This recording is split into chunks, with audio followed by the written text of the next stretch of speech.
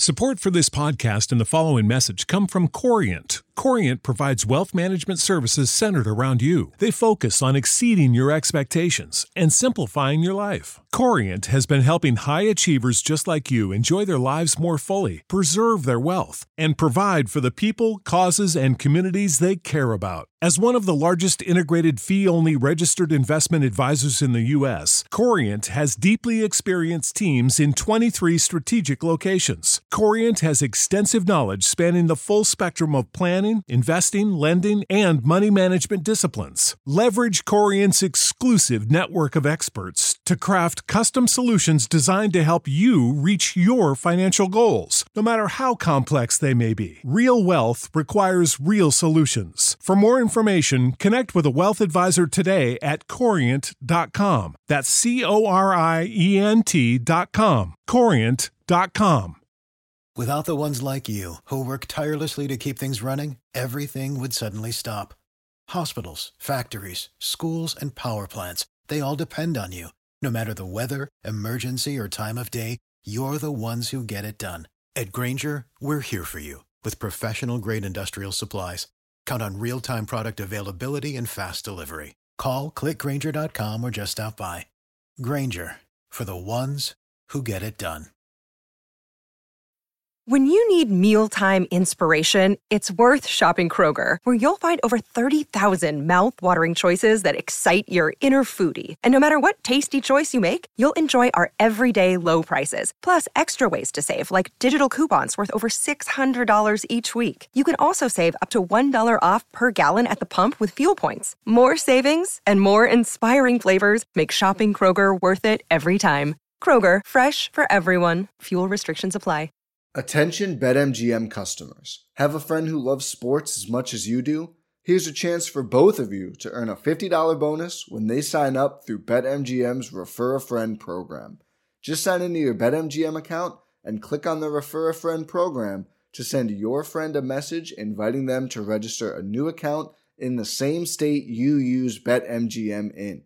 Once your friend signs up and makes a deposit, they'll receive a $50 bonus. And once your friend places a bet with their bonus and the wager is settled, you'll receive a $50 bonus as well. Share the excitement and get a $50 bonus every time you refer a friend to BetMGM. Visit BetMGM.com for terms and conditions. Must be 21 years of age or older to wager. Ohio only. New and existing customer offer. All promotions are subject to qualification and eligibility requirements. Rewards issued as non-withdrawable bonus bets. Bonus bets expire in 30 days. Please gamble responsibly. Gambling problem? Call 1-800-GAMBLER in partnership with MGM Northfield Park.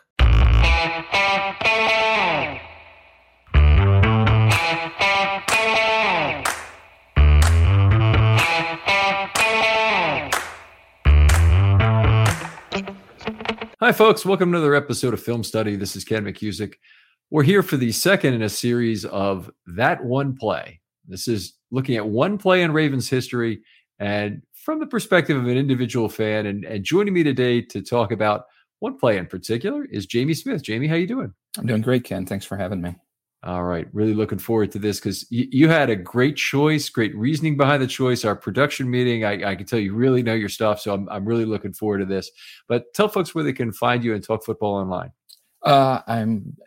On email, I'm at ravens@gmail.com. And on Twitter, I'm at FoxForceFlacco. Okay. So the ravens@gmail.com, somebody who got in early, the Gmail phenomenon and knew what he wanted exactly. That's pretty cool. We talked about that a little bit. The Ravens have not tried to buy that Gmail address from you. No, but I get some resumes from time to time from people that think they're trying to apply for a job with the team. That must be good. I have no coaching experience, but I just need a chance. Yeah. We're going to talk about, in particular, well, you tell us what we're going to be talking about.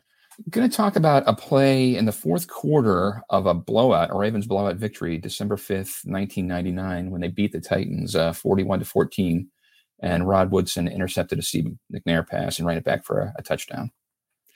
All right. So that play, if folks don't remember it started a 4-game winning streak at the end of 1999 that in a lot of ways was the start of the dynasty. That game in particular, I've often cited as one of the greatest games individually that the Ravens have ever played. It's up there with Super Bowl 35, which as boring an answer as that is, that's one of the most dominant performances in Ravens history. And there have been a few others, of course, as well. But that one in particular was fairly astounding. I remember going from a group of people from work who were from all over the country and just being amazed and say, they've never played a game this good. What's going on here? And we suffered through a lot in 1999 in the early part of the season. Talk about this very, very briefly as part of the setup, Jamie, but what's your primary recollection of the 1999 season? Well, the excitement about Brian Billick coming in, and it kind of felt like a new era. Marchand Broda was kind of the old Colts holdover, and it kind of felt like we were going to have a new high-flying offensive, extravaganza, and it didn't really work out that way. We were 4-7 in December, and it just kind of felt like more of the same old, same old. Yeah, 5-7 entering that game, right? I think no, you're right. 4-7. 4-7. You're right. So it was Brian Billick's first season. They, of course, started that season on the road against a team of nobodies. Damn, the Rams on the road with Kurt Warner. I mean, a rookie grocery bagger of a quarterback. Why the hell couldn't they beat these guys, with their new cornerback? Yeah, when they lost that game, it was so disappointing because we thought, right, he was a third string guy from the, the indoor football league. And we had Billick, this great new coach. And it just that was a really demoralizing start to the season. It sure was. And Scott Mitchell, of course, the quarterback for those first 2 games. I still kind of blame Scott Mitchell in a way for not getting the 1999 Ravens to the playoffs. Scott Mitchell, of course, got hurt, replaced by the great Stoney Case, who was one of the worst quarterbacks in Ravens history. His 2-2 record is an absolute lie. He was terrible.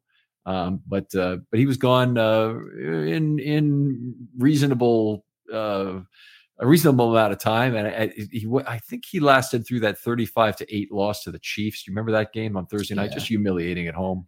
Oh yeah, and that was when Billick said, "Take a leap of faith," and that was really kind of that hung around his neck for a while then because he kind of people were questioning the quarterback choices, and he said, "Well, take a leap of faith," and then all the quarterbacks played so poorly that kind of came back to haunt him a little bit. Yeah, and the guy who ended up being the problem in 2000 was the solution in 1999. Amazingly, that was Tony Banks, who came in and played very well at the end of the 1999 season, was a significant catalyst in the 4-game winning streak in particular, but played about the last 8 games. And there were his moments, and we go over them in other episodes. But he finally stabilized that position. So they entered this game against the Titans on December 5th at 4-7. To set it up, the Titans, they're terrible also. We lost to them 14-11 in I can't even remember if it was in Memphis or some other place where they were playing at that time, but I think it was Nashville they were in, but it was before Philadelphia that opened. I think that's right. And had lost to them 14-11 there, and they went into this game against the Titans, hoping to get something started. Actually Titans led 3-0 early. The Ravens took over and led 17-14 at the half, where the Titans had closed right at the end of the half to within that. Tell us about what happened in the second half. Well, the thing with the Titans is they had just gotten good. And as a matter of fact, it turned out that they were on an 11-game streak, that the only other loss they had was the Super Bowl to the Rams again. It was the only game they lost during that streak was to the Ravens. So they came in a hot team, kind of fighting Jacksonville for the division, the old 6-team, AFC Central, I guess it was, right? And then, so they were a hot team. The Ravens were struggling. They were on a 2-5 streak. And we thought it was just going to be kind of playing out the string and looking ahead to the next season. It was a early December home game, kind of a warm December day.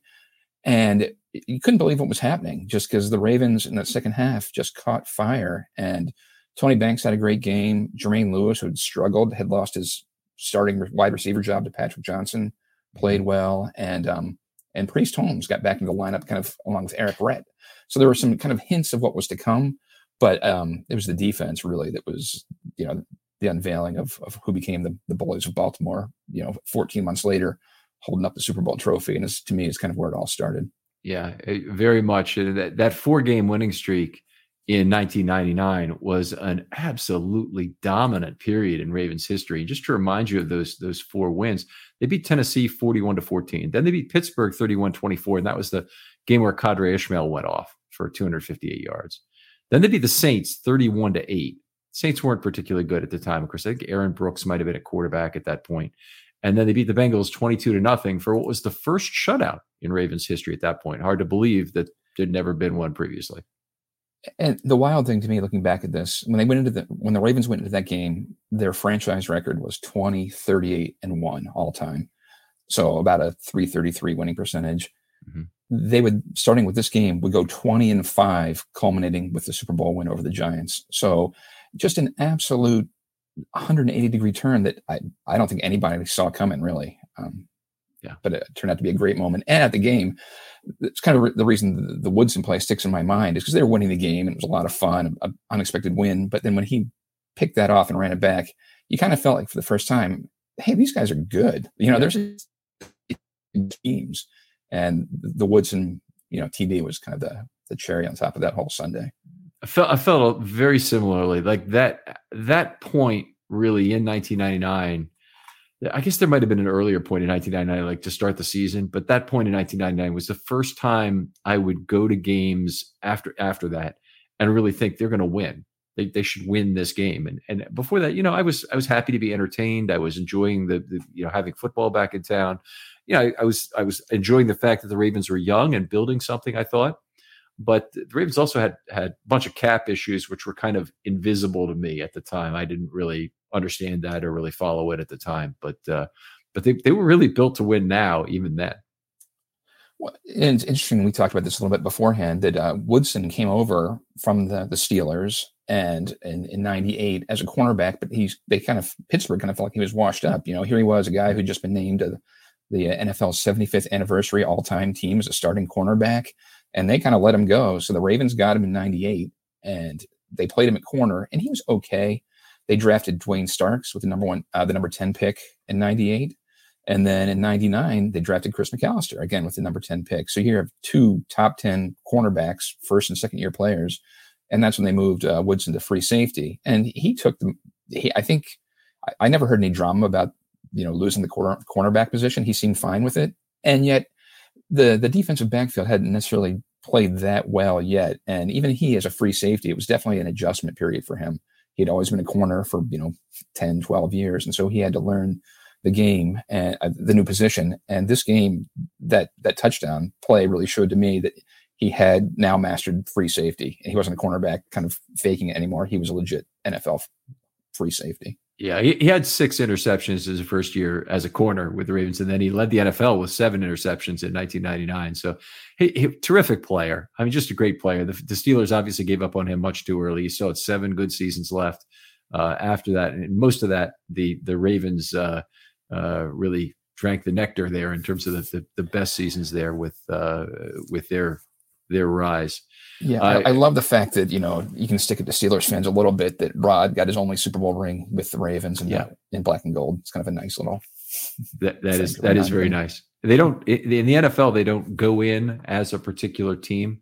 You don't wear the jersey of a team. And I think Woodson still maybe identifies more as a Steeler than as a Raven, but he's done Ravens events. He's done things. I believe he may still live in the Pittsburgh area because I know he owns car dealerships there. He's been the third guy in the booth on some of the game broadcasts in the last year or two. Okay, well, maybe that's maybe I'm not just up to date with that anyway. But he was at the 20th anniversary event a couple of years ago when it's a couple of years ago now, I guess, where all the guys were together on stage talking about the first Super Bowl. So that was really neat. That was a great event. Might not have been 2 years ago now because that might have been during the pandemic, so it might have gotten delayed a little bit. But either way, great event to have those guys around talking. It was the last time I think Siragusa might have been seen publicly is that event and him talking about it. But interesting group of characters, certainly. Talk about the play a little bit itself. Talk about that. Sure. So it was, as we said, 34-14, about 5 minutes left in the fourth quarter. The game's kind of over, but McNair is still in the game, and the Titans are passing on every down.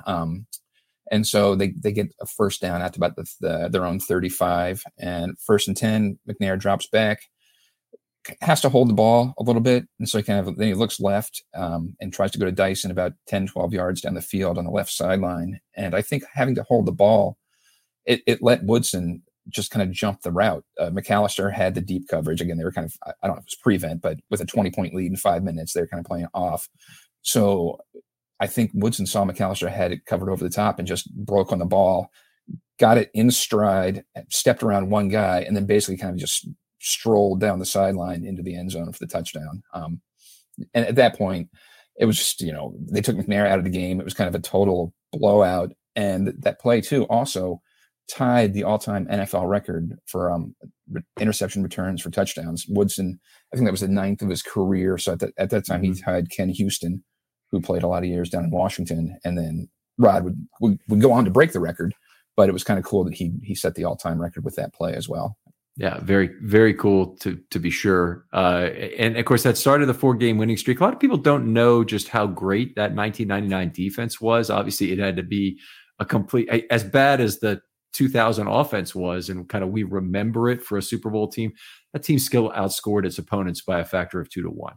Yeah. The 1999 team just had nothing offensively, and they I'm sorry to interrupt. They had lost to Jacksonville like 6-3, a week or two before, and they had at that point had still never beaten Jacksonville, and it was so frustrating. So it's kind of funny. So they lost to Jacksonville 6-3 the last time they played them in 99, and would play them early in 2000, and that was the famous 39-36 game. Yep. They finally got over and beat Jacksonville. But now the 99 team too, Ray Lewis, I think 99 was the first year that he was like all pro. He'd been to the Pro Bowl before, but he was still kind of just a second, third year player. Then 99, he finished, I think, third in player of the year voting. And that was the first time he was first team all pro. And again, a month later or 6 weeks later, the Super Bowl in Atlanta, we all know what happened there. And then another 12 months after that, Ray is holding up the trophy, the Lombardi trophy, and the Super Bowl MVP. I still sometimes look back and think how great it was to get to be part of that ride. And the fact that nobody really saw it coming was part of what made it so special. And this game, again, as we talked about, really kind of kicked off that whole thing where you didn't see it coming, and all of a sudden they were going to the top, and it was a lot of fun to be on board. Yeah. That was so much fun to go to football really from that moment forward. Ray Lewis, 19 tackles for loss that year was a career high, which he had a lot of highs in terms of things. But I remember him dominating the start of that Rams game. I also remember Chris McAllister having an interception on his 4th play in the league. We had a lot of Starks and McAllister. That defensive backfield was really put together with draft picks over a 3-year period and the Rod Woodson acquisition. So that was one of the really interesting things. That as great as that defensive backfield always was, I always also say there's a lot of free agency that went into the 2000 team. Corey Harris had already been acquired to be the dime back, and then James Trapp, who I believe was there in 99, but might not have been. He might have been a 2000 acquisition. And Robert Bailey, who I believe was a 2000 acquisition. Journeyman guys playing that 5th, 6th, and 7th defensive back role for the Ravens in 2000 they're not remembered at all. But they deserve credit. They played the highest leverage downs for that 2000 team. And 3rd and 4 came up. Those guys were on the field playing quarter defense. I think Trapp in particular, he brought a lot of attitude. He was a hard-nosed slot corner. He really, I don't know whether he had that attitude when he came or if he kind of caught the attitude when he got here. Some of both. I remember him stomping on Plaxico Burress' face in a Steelers game not too many years down the line. So I guess he always had a little bit of that dog in him, but he was a guy who I actually thought was a great player on that team and isn't talked about too much. Yeah, terrific. I cite Corey Harris as having the greatest dime back season ever for the Ravens before Anthony Levine in 2018. And they've had an unbelievable run of dime backs, but they had Levine in 18 and then they had Clark in 19, both who had great seasons. But Harris and Chad Williams, a little bit lesser known, also in 2004 had a terrific year. So.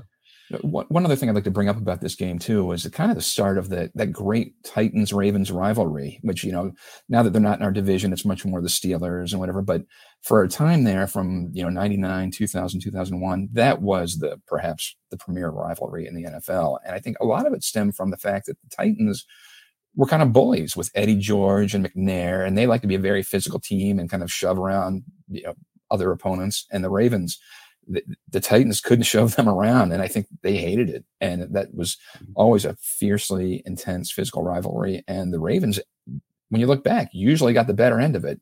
There was that rough home playoff game with Gary Anderson beating the Ravens. That was the one time where I felt like the Titans really got over. But so many times, starting with this game, the Ravens gave the Titans all they could handle. And it was basically kind of hitting the bully in the mouth, and we're being the bigger bully. Yeah, absolutely. And there's a couple of things that went along with that. One was them posting stuff on their video board about what Brian Billick had said the last time, they were there. That was, of course, Billick really thought they'd gone over the edge on that. But the other is something that Dilfer has talked about is they stole his playbook, and they had one of the assistant coaches or some minor person. I mean, this would have cost him a draft pick if it had happened today and they'd have found out about it. They'd have lost their first round pick probably for doing it. But they somebody had snuck in, stolen Dilfer's playbook. And he made the point at this event that I saw recently, that the 2000 event, that it had all his checks in there and other stuff. It didn't have just the plays. It had like what his notes were that he was going to do on the play and how he was going to check out of that. And just, they completely crossed the line with that. And he just in the last couple of years had actually gotten confirmation that it was somebody in the Titans organization that had actually done it. Is that right? Yeah. That happened at the game that the Ravens won down at Adelphia late in the 2000 season, the first time they ever lost at home. And the offense played pretty well, other than the late interception Dilfer had that almost cost them the game, but they came back and won it. But then the playoff game, the divisional playoff game back in Tennessee, the offense couldn't do anything. And Dilfer, that's when he said, something's going on. They basically hit one big play on offense. I think it was kind of a busted play to Shannon Sharp that took him down into where Jamal could punch it in. But otherwise, all their offense, all their scores came on the special teams and on Ray's interception. So the Titans D actually kind of had the upper hand that day, but they still lost the game by 14 points. I sure did. I of course went to that game, one of my greatest days of football. I just, in terms of being able to watch that, people don't really realize that, like, going down 13-10 and what that would have meant at that point in the fourth quarter. And Del Greco lined up to kick. He'd already missed 3 times that day, including one that was prior to a penalty, and then he still missed again, I believe. So he lined up to kick it. Keith Washington got in, blocked his second field goal, which has never otherwise happened in a Ravens game. Somebody's blocked 2 field goals in the same game. It popped up in the air. Rod Woodson, again, a key player in this, was told, don't touch that ball. And so all the Ravens you can see are making this safe motion like an umpire, like leave it alone, leave it alone, leave it alone. If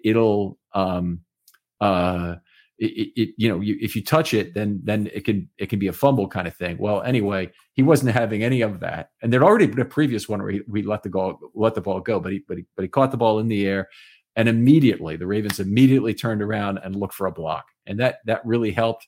Who got the big block on Wycheck on that play?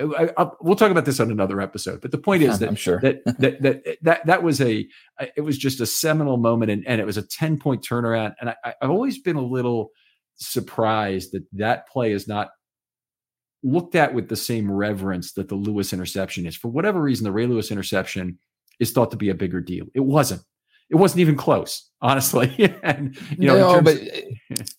I hear what you're saying in the course of the game, but sometimes, I think it's kind of kickers and special teams are always looked at as a little suspect. And when you've got, Hall of Famer like Ray Lewis taking it away from Eddie George, his arch rival, on a pass thrown by Steve McNair, it's just really big names. It's an NFL Films moment for sure.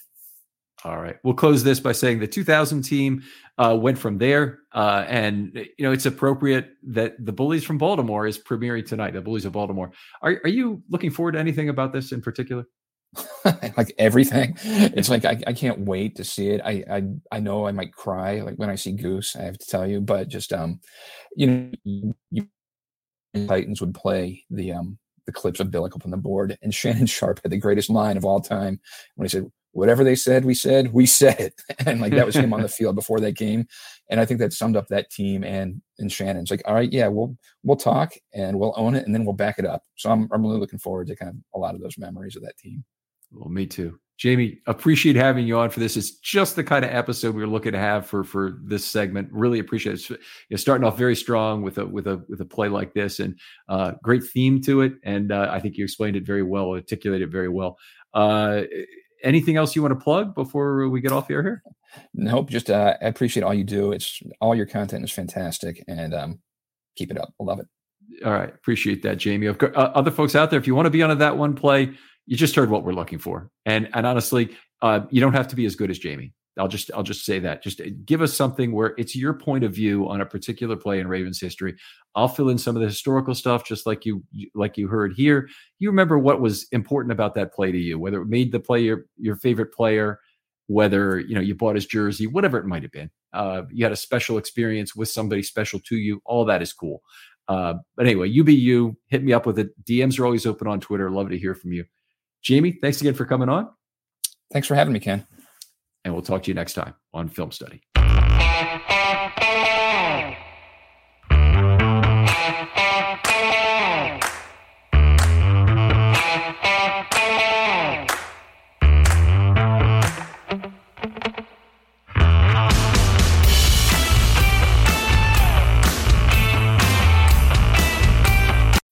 When you need mealtime inspiration, it's worth shopping Kroger, where you'll find over 30,000 mouth-watering choices that excite your inner foodie. And no matter what tasty choice you make, you'll enjoy our everyday low prices, plus extra ways to save, like digital coupons worth over $600 each week. You can also save up to $1 off per gallon at the pump with fuel points. More savings and more inspiring flavors make shopping Kroger worth it every time. Kroger, fresh for everyone. Fuel restrictions apply.